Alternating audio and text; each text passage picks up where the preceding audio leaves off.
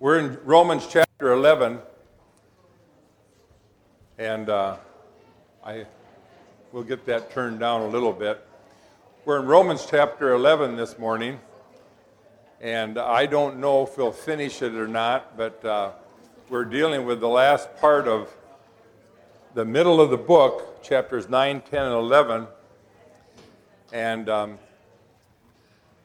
we've discussed what does it mean for Israel. Some would say Israel past, present, and future. It's not quite that cut and dried. But the one issue that I think is pretty evident is the sovereignty of God and the sovereignty of God over all things. And how important that is for us to remember. And we dealt in chapter 9, if you remember, with the subject of election, which for some consider that a real hard subject, a subject that they would rather not deal with. But boy, Paul deals with it a lot. He deals with it again today, if you read chapter 11. And then we saw in chapter 10 the issue of how that plays out in human history, because we see in chapter 10 the exercise of human responsibility. And we talked about that. I was just asked about that, and we talked about the two train tracks, and to me that's still the best picture I can come up with of two doctrines, of election and of human responsibility, and how they run parallel. But when you look down a long line of train tracks, you see them merge, and you think, well, it looks like they merged together. How did that work? But when you get there, they're not. They're separate. And I can't give you a good explanation of how the inner working of human responsibility and election is. I've heard a lot of people preach on it without what I'd call very much success. And you read the writings about it, and the reality is they're both doctrines that God has given us. They both are interactive, and God is in control of all things, and just because we can't intellectually piece that together and understand it doesn't mean that God is frustrated by it. He's not. And someday we will have that perfect understanding. And I gave the example of the picture of the gate of heaven, and as you're marching towards it as a believer, you see whosoever will may come, and you see the whosoever and the free will of man as you approach that gate. But when you get through and look back, it says elect from the foundation of the earth. So they're both doctrines. They both work. It's a doctrine for saved people. It's not a doctrine that we use for evangelism. So we went through that, and we're going to approach now Romans chapter 11. And let's pray and ask God to bless this time. Father, we thank you for this day. We thank you, Lord, for the beauty of the sunshine and even the fog this morning and the kind of mystery that comes with the fog. And Lord, we thank you for the bountiful harvest you've given, even in such a dry year. And we know that's a gift from you.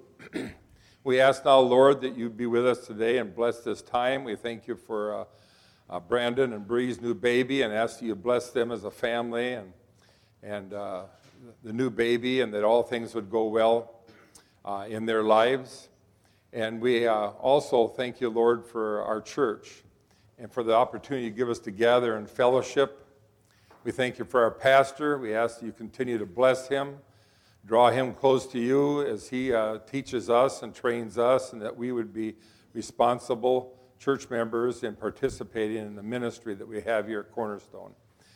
We ask and thank you for this time. We ask that you bless today's lesson. In Jesus' name, amen. So, Romans chapter 11.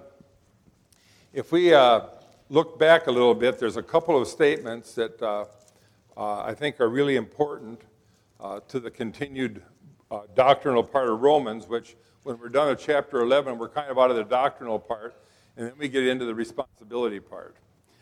What are we to do? And There's a reason that Paul is writing this way. He's writing to a Gentile church, but it's a church that at one time had a considerable amount of Jewish people in it. I would guess from the beginning, after Pentecost, it was all Jewish.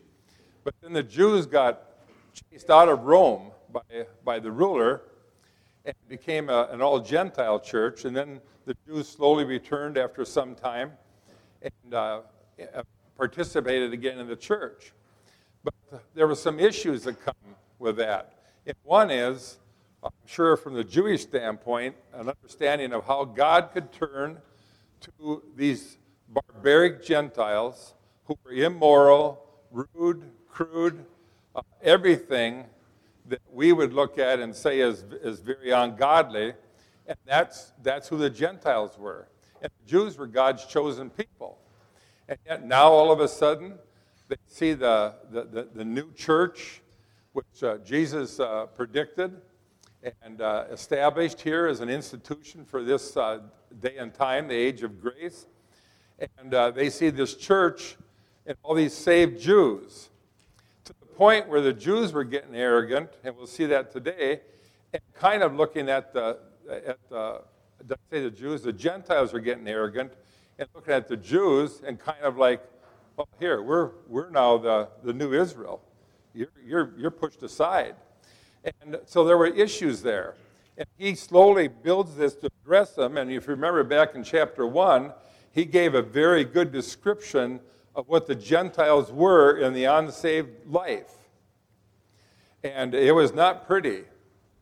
It dealt with immorality, it dealt with homosexuality, it dealt with all those types of sins that were part of Gentile culture. And if you remember, then in chapter 2, the first verses, but then he also depicts the moral person, which the Jews would have considered them in that category of as being moral people. And his conclusion is they're all in the same boat. Whether you're immoral, amoral, or moral, you're all condemned to hell outside of Christ. So he gave a very apt description there, and he gave a very apt conclusion of what that meant. But now he comes in chapter 9, and as the Jews got to be feeling some sheepish here at this point, and the Gentiles probably were feeling pretty good about themselves in the writing so far. But he comes to chapter 9, and he says, verse 6, but it is not as though the word of God has failed. The word of God hasn't failed. The word of God is going to be concluded. And we see throughout these chapters 9, 10, 11, he uses Isaiah a lot as a reference. Today we'll see he uses 1 Kings, he uses Deuteronomy, he uses Isaiah, he uses the book of Psalms. He's going to the Old Testament to demonstrate both to the Gentile and Jew what God's plan has always been. And it has not failed. God is not frustrated. And he does say there, for not all who are descended from Israel belong to Israel. And we said that's spiritual Israel versus physical Israel. Not all of physical Israel is a part of spiritual Israel. And we're going to see this really put forth again today. There's always a remnant. There's always a remnant in Jewish history. It's never been all Israel. All Israel was elected as a nation, chosen by God as a nation, but when it comes to the spiritual part, it's always been a small remnant.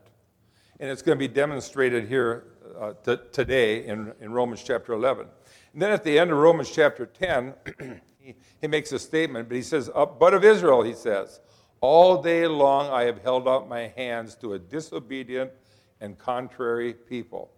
So, again, he's positioning where Israel is in this whole plan, and he went through a remarkable plan of salvation. I'll quit that on chapter 10 because I'm going to get to that later. But he says that they haven't responded. Israel hasn't responded.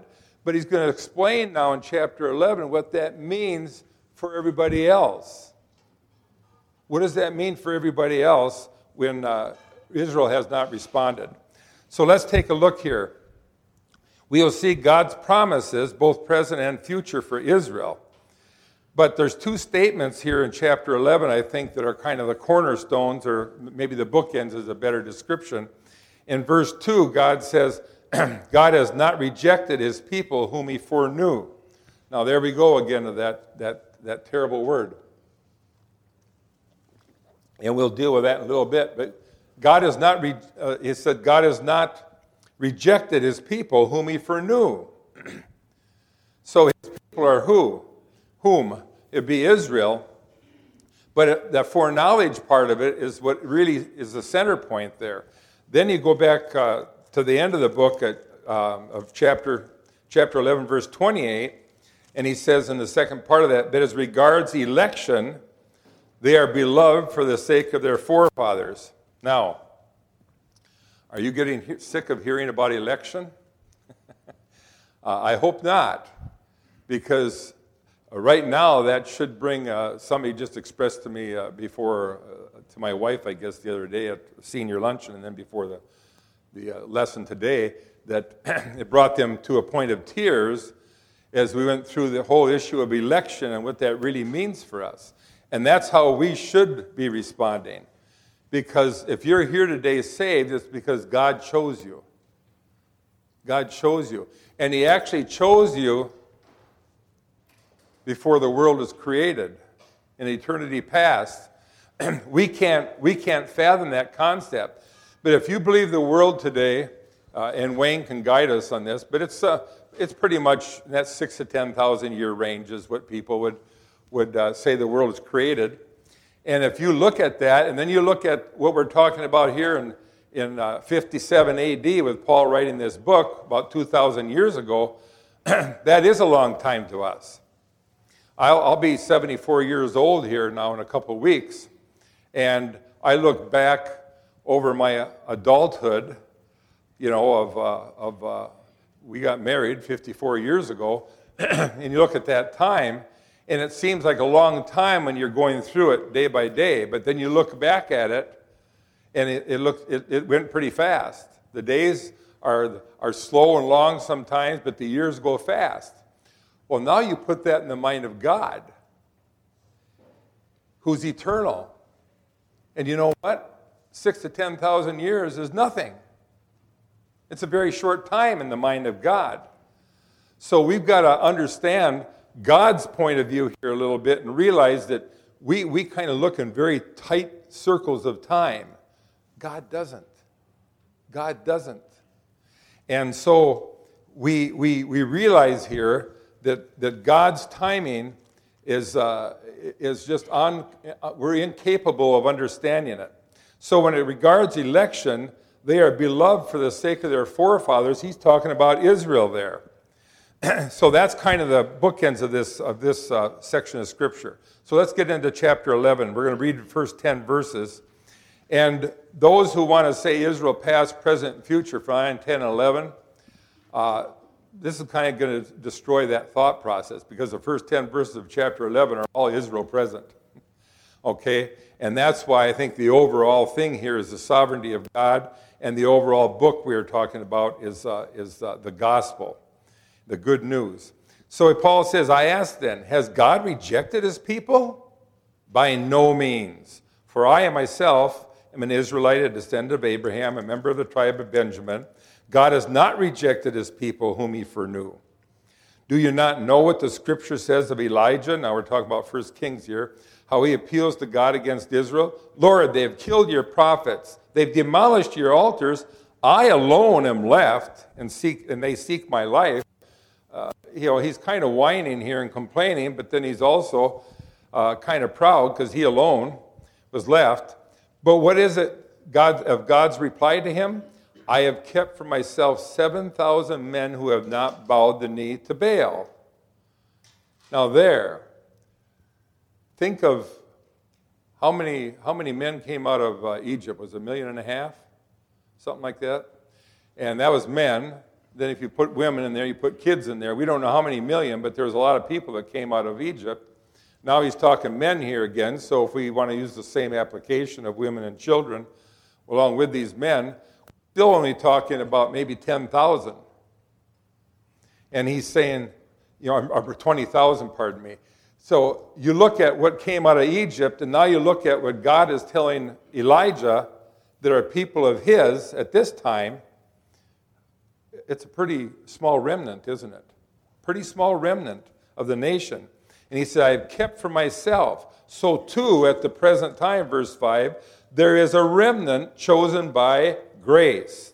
Now there we're back to grace.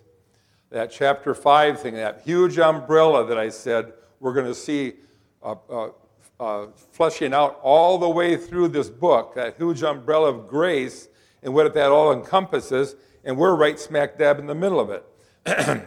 But if it is by grace, it is no longer on the basis of works. Otherwise, grace would no longer be grace. What then? Israel failed to obtain what it was seeking. The elect obtained it. Those few in Elijah's day were part of that. But the rest were hardened, as it is written. We're going to get Isaiah, then Deuteronomy, and then after David, it's Psalms. God gave them a spirit of stupor, eyes that would not see, ears that would not hear, down to this very day. And David says, let their table become a snare and a trap, a stumbling block and a retribution for them. Let their eyes be darkened so that they cannot see, and bend their backs forever. So here we're seeing Israel, and we're seeing Israel in the present day, in the day of Paul, as well as historically. And he uses, again, Old Testament examples of what he's trying to get at here. Israel stumbled over the rock of offense, chapter 9, verse 33, and willingly turned from God and from God's righteousness in chapter 10, verse 3. They did not seek God's righteousness by faith. They sought the righteousness of the law. They were absolutely attached to the Mosaic law. And in many cases, they completely forgot about their father Abraham, who was long before the Mosaic law.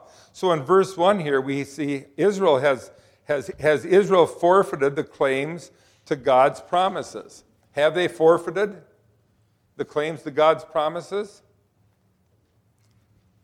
Somebody said something. Say it louder. No. No, exactly. By no means. Now, in modern day broader Christendom, what would that answer be? Yes.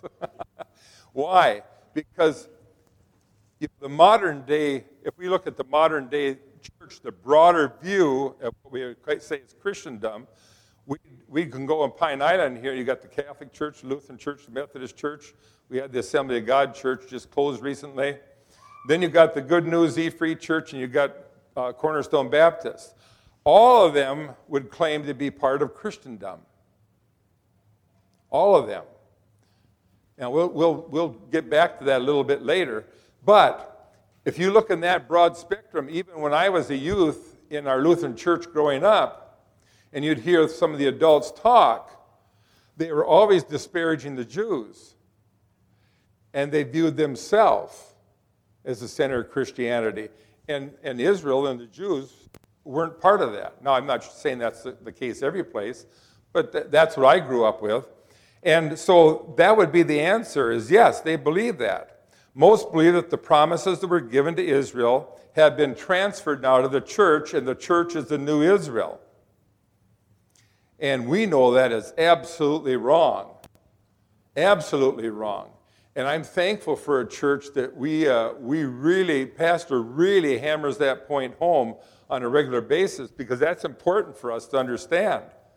Now, does that mean that we're to solve all of Israel's issues? No. But we are to support the Jewish people as a whole, and as we'll see here in a minute, we have a responsibility how we walk before them. We have a responsibility to be an exemplary Christian before the unsaved Jews. And he's challenging the people here at Rome that they need to be an exemplary Christian as a Gentile before the saved Jews that they're partners with. Why? Because he's already said it in chapter 10. There's no difference between the Jew and the Gentile. The same Lord over all is rich unto all who call upon him. And then, as Nancy was alluding to before the service, whosoever shall call upon the name of the Lord shall be saved, Jew or Gentile. So there's a responsibility there, and we'll get to that. Now, how does Paul use himself as an example here? I think he does it on two fronts. One, to understand the place of the Jew in that day, but number two, to understand God is still electing Jews, even in that day, and continues to this day. And he says, I myself, in verse 2, or for the bottom, second part of verse 1, he's an Israelite, a descendant of Abraham, a member of the tribe of Benjamin. Why is the member of the tribe of Benjamin important, do you think? Any thoughts? You know, he's already talked in previous chapters here of alluding to the 10 northern tribes and how God judged them harshly and dispersed them. And we got to be careful because sometimes we use for the southern two tribes, when Babylon took them, they didn't disperse them. They took them as a nation into their captivity.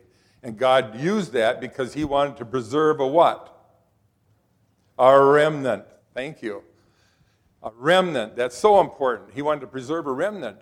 And here, Paul is using himself as an example in the present day church and the present day Israel in 57 AD, that he's a what? A part of the remnant. He is a part of that remnant. And the fact that he's of the tribe of Benjamin, I think, is put in there two things. One, Benjamin's the only tribe that stood with Judah. When the 10 northern tribes chose to break away and they set up their own altars for worship, and ultimately they blended Baal and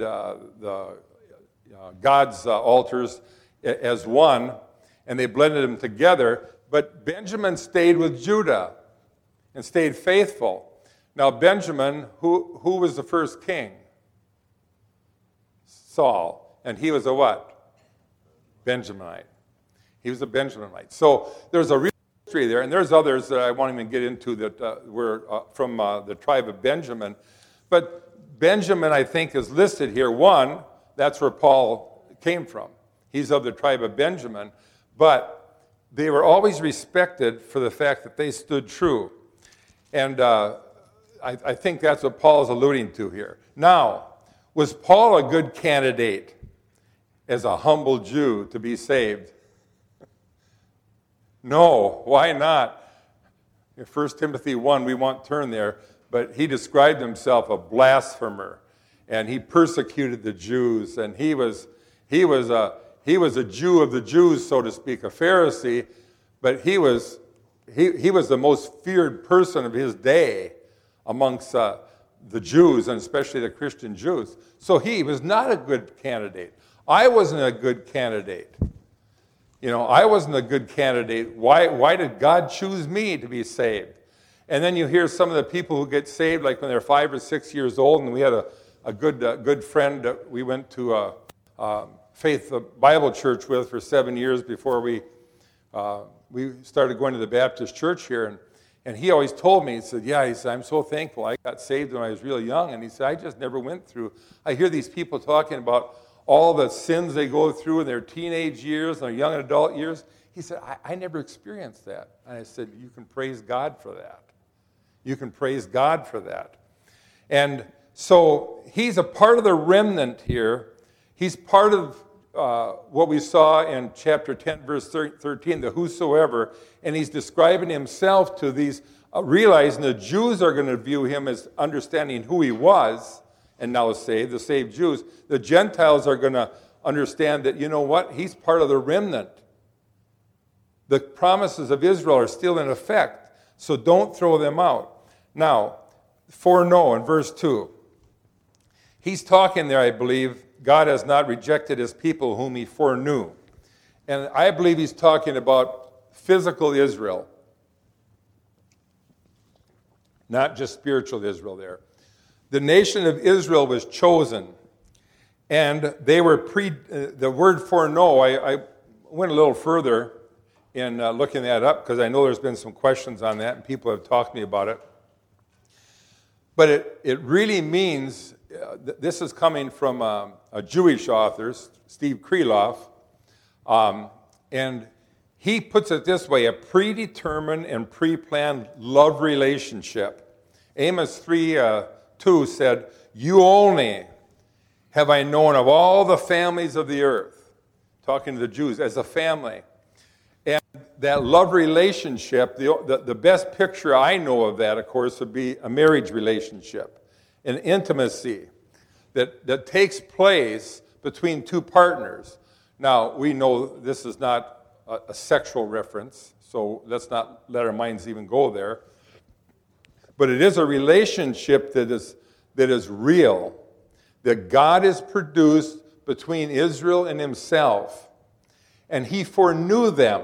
He predetermined and pre-planned for that love relationship. Now, if you're sitting here today and you're saved, now we're in that same relationship with God. It's a predetermined, pre-planned relationship, not because of how good we were, because he sure wouldn't have chosen me if he was going to choose somebody that was really good. He wouldn't have chosen me. But because God predetermined and pre-planned that. Why? Because he wants that relationship with us.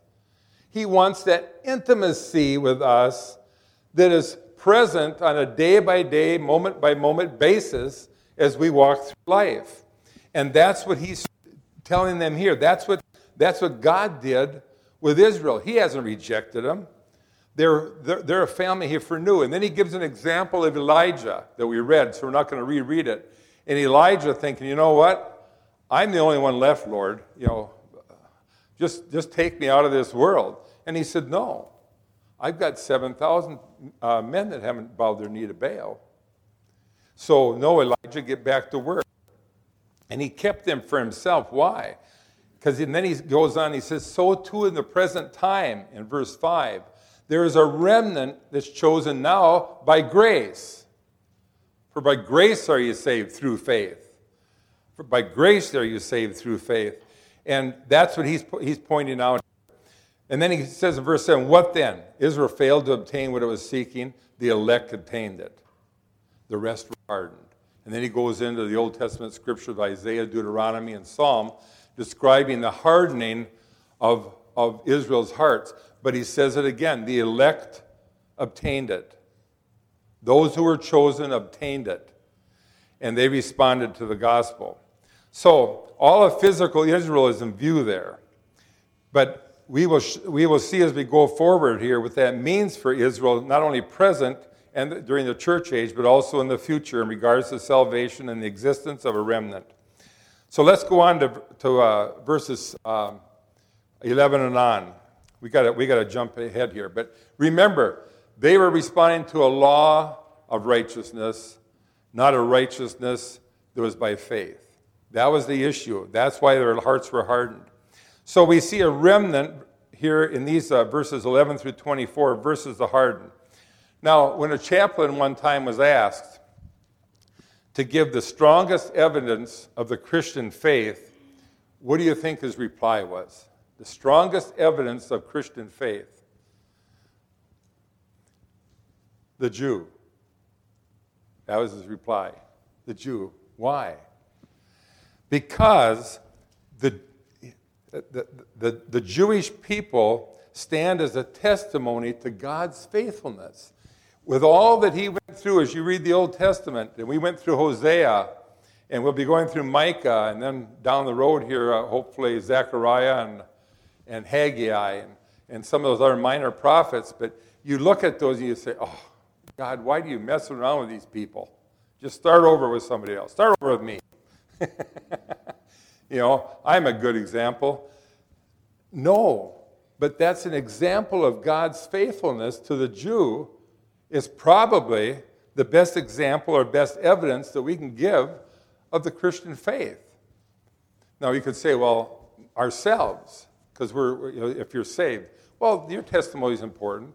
But over the years of time, over the whole existence of our world as we know it, God's faithfulness to the Jew is just unquestionable. So one of the main purposes of this letter, I believe, was seen in verses 13, 18, and 22. And what is that? We'll read a couple of them.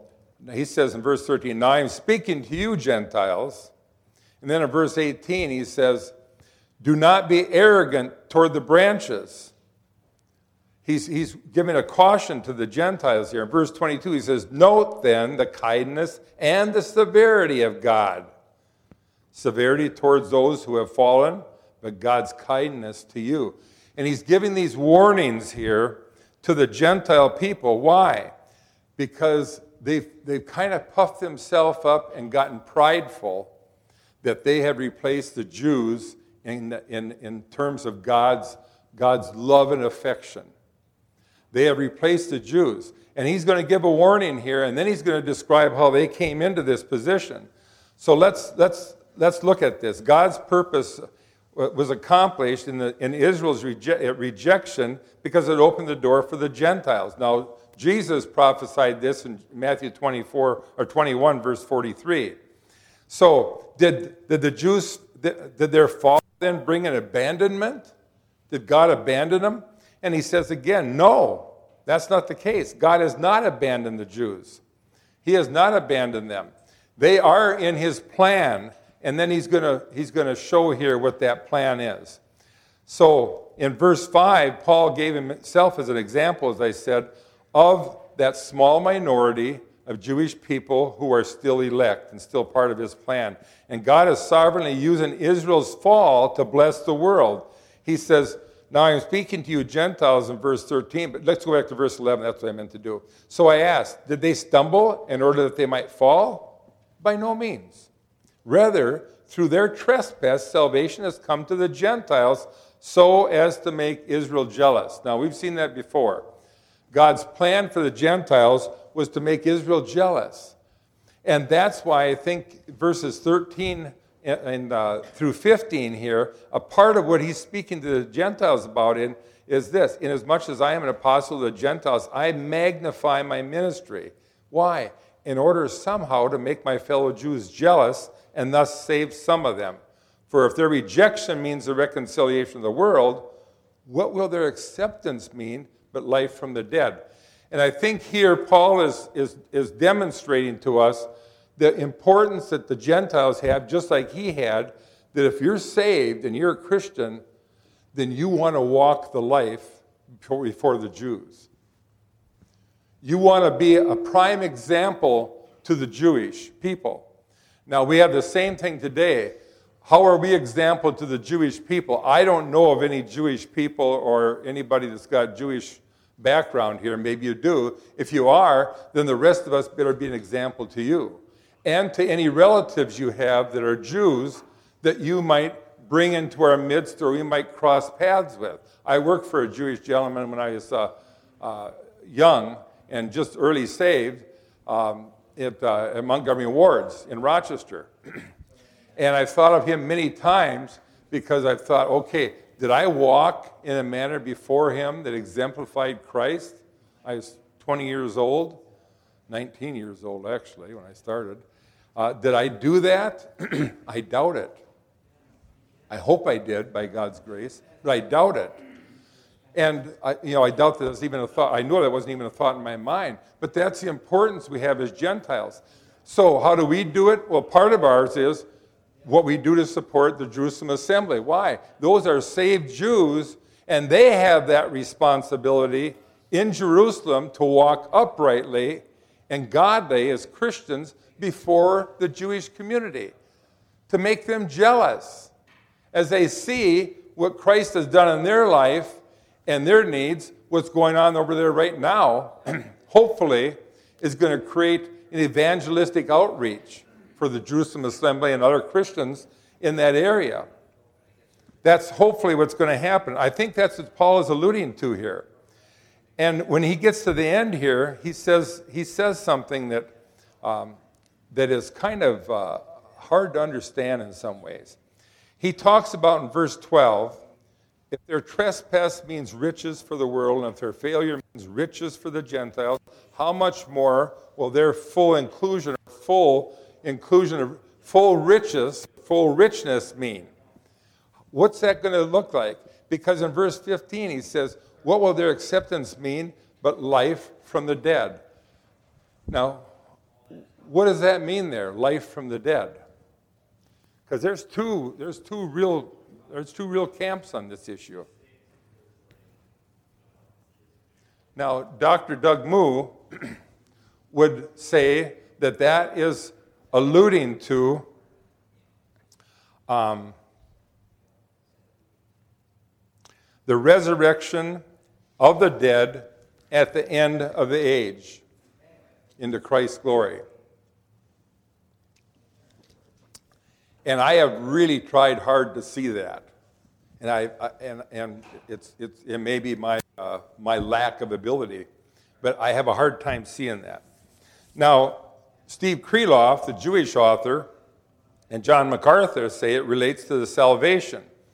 Ephesians, Paul said what? We are what? Yes, but we're dead in what? Our trespasses and sins. Yes, you're right. We're dead in our trespasses and sins. So is he talking here about the acceptance mean life from the dead? Well, I think as he goes into the tree and the branches and the root and the branches and so on here, I believe it's got to mean that. Whether you're Jew or Gentile, you're dead in your trespasses and sin, and then you're brought to life. That's the way I take it. That's at least the most comfortable way. And I've tried to work my way through how to explain that it means at the end times, the resurrection of all Christians from the dead. And I can't come up with that. Now, someday Pastor will preach through Romans, and then he'll straighten us out on that point. But for now, I'm taking it to mean that they are resurrected to life from the dead when they get saved. Because he goes on, he says, if the dough offered as first fruits is holy, so is the whole lump. And if the root is holy, so are the branches. And I want to get through this part for sure. And what is he talking about here? He's talking about the first fruits offering. Now we go back in the Old Testament scriptures again. And what he's addressing, the Mosaic Law in the book of Numbers, chapter 15. And the fact that this, as they would make a loaf of bread, let's say, they would take a piece of that, and it was offered to the Lord. How? Well, through the priests. And he is offered to the Lord as a first fruits offering that was then made holy. And what he's saying is, just like that piece was holy, now the whole loaf is holy. So as a part is offered to the Lord, if we look at Israel, that might be the remnant. Now the whole is holy. And God still preserves that. And then he goes on, he said, and if the root is holy, so are the branches. So where's he headed with that? And it's a symbolic indication of God's love for the whole. But how does that apply to the Gentiles? He's going to show it. He's going to share that with us here. Because let's read this. But if some of the branches, now he's talking about the branches of an olive tree, but if some of the branches were broken off, and you, who's he talking to? Pardon? Gentiles. And you, although a wild olive shoot, were grafted in among the others, and now share in the nourishing root, or another word for that would be the root of richness. That goes back to verse number 12, talking about the richness. That's where this whole thing starts. The richness of the olive tree. Do not be arrogant toward the branches. If you are, remember, it is not you who support the root, but the root that supports you. Then you will say, branches were broken off so that I might be grafted in. That is true. They're broken off because of their unbelief, but you stand fast through faith, so do not become proud, but fear. So he's taken the picture. I don't know, has anybody here ever grafted something? Eric? Oh, yeah. So he's a grafter. What we're looking at here is cultivated olive trees that were harvested for food purposes on the one hand, and then you have the wild olive, which my understanding of that is that's prickly and got needles, and the fruit is not very flavorful at all.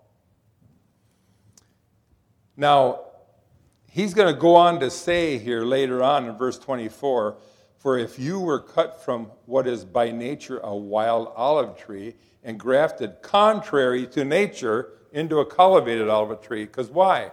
Because when you graft that wild olive tree into a cultivated olive tree, are you going to get good fruit off that branch? No. You're still going to get the same stuff that you had as a wild olive branch. You're not going to get new fruit off that. But by God's doing, that's what he's doing for us Gentiles. So we have these branches. Let's say we have 10 branches, and I can't bend my fingers very well, so all of a sudden, out of the 10, there's 8 of them are cut off because they're Jews that reject the gospel. So now they're part of Israel, but they're cut off. And God takes 8 branches off of the wild olive tree and grafts them back in. Now, who's the root? Who's the root of the olive tree? Israel. But let's go back to the beginning. Abraham. Abraham would be the root of the olive tree. That's who the unconditional covenant was made by God with. It's Abraham. He is the father of the Israelites. He's the root that this all comes from. But then as the tree comes out of the ground and starts to grow and the branches go out, now we see all of Israel. So we're talking about millions and millions of branches that are part of this tree in this visual example. And God is saying, as I cut the unbelieving Israel off, I'm grafting in the believing Gentile. That's you. You are not the root. You are just saved by grace, by God's love. It just gives me chills when I think of it. It just the fact that God will love us and graft us in. And when he grafts us in, guess what? Miraculously, we have the ability to produce the same fruit as believing Israel. So this Roman church of broad Gentile membership, and Paul comes along and uses himself as an example of one of the branches that God chose to spare and not cut off. But you all in this church, and we could say all of us here, we're grafted into that by God through salvation so that we are equal. There's no difference between the Jew and the Gentile. The same Lord over all is rich unto all who call upon him. For whosoever shall call upon the name of the Lord shall be saved. And remember, he gave the order there. How can they call on him whom they have not believed? How can they believe in him whom they have not heard? How can they hear without a messenger? How can they be a messenger except there be sent? Faith comes by hearing, hearing by the word of God. My favorite portion of Scripture, verses 9 through 17 there. Read those. It's just wonderful to see how that fits in with what he's talking about here with the olive tree. And we are grafted in. So let's finish this part up. Since Israel is rooted in the covenant promised to Abraham, then the nation is set apart for God's purposes, physical Israel. But in verses 17 through 21, we see the Gentiles are grafted in. And we are the wild olive branch, wild olive shoot that is grafted into the olive tree. Let's finish up reading here. We'll go to verse 22. No, let's go to verse 23. And even they, if they do not continue in their unbelief, will be grafted in, for God has the power to graft them in again. So now he's talking about future Israel. And the time is going to come where they're grafted in again. Now, when's that going to happen? Well, we saw earlier there, I don't want to go back to it, reference to the millennial kingdom. And I believe that's what he's aiming for here with the Jews, because don't forget, the tribulation is the 70th week of Daniel. It's for the Jews. The Gentiles are there, just like this is for the Gentiles. We're in the age of the Gentiles. The Jews are here, but it's for the Gentiles. So the church is gone. And God is not working through the church in the tribulation. He's working through the Jews. He saves to himself, 144,000, call them evangelists, that he protects during the tribulation time, 12,000 from each of the 12 tribes, 144,000 that are kept apart by God. Pastor will be dealing with that when he goes through Revelation. And he does that in that tribulation time. But at the end, when the whole world is against Israel, what happens? We see Israel turns to God. Many of them are slaughtered. We know that. They turn to God. God is going to now put them back in, graft them back in. Only they're going to come back as natural branches, not wild roots, not wild olive shoots. They're going to come back in as natural branches. Just a marvelous thing when you think about that. So he says, for if you were cut from what is by nature a wild olive tree, verse 24, and grafted contrary to nature into a cultivated olive tree, how much more? There's that term again. He uses it every once in a while. How much more will these, the natural branches, be grafted back into their own olive tree? Let's finish up these next few verses. We're just going to read through them and make quick comments. Lest you be wise in your own sight, I do not want you to be unaware of this mystery. What's a mystery in the Bible? Something that before has never been revealed, and now it's been revealed. The church was a mystery. It was never seen in the Old Testament. But Jesus brought the church to life with his death on the cross. That was a mystery in times past, and now it's here. Well, here again he says, this is a mystery, brethren.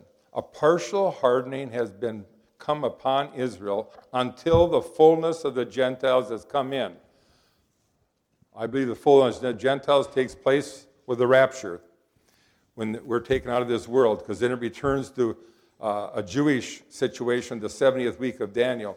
And in this way, all Israel will be saved. Now, he's talking there about all Israel, corporate Israel, but it'll still only be the remnant or elect. It's just that it's going to be a broader base of them. He says, the deliverer will come from Zion. He will banish ungodliness from Jacob. And this will be my covenant with them when I take away their sins. And I believe that's the Jews who come out of the tribulation and exit into the millennial kingdom. As regards the gospel, they are enemies for your sake. But as regards election, they are beloved for the sake of their forefathers. That goes back to Abraham, Isaac, Jacob, all the way through. They are beloved, and they are elect. Okay, let's stop there, and we'll pick it up on verse 28 next week, okay? And we're going to leave the doctrinal side, and we're going to go into some of the practical application for you and I.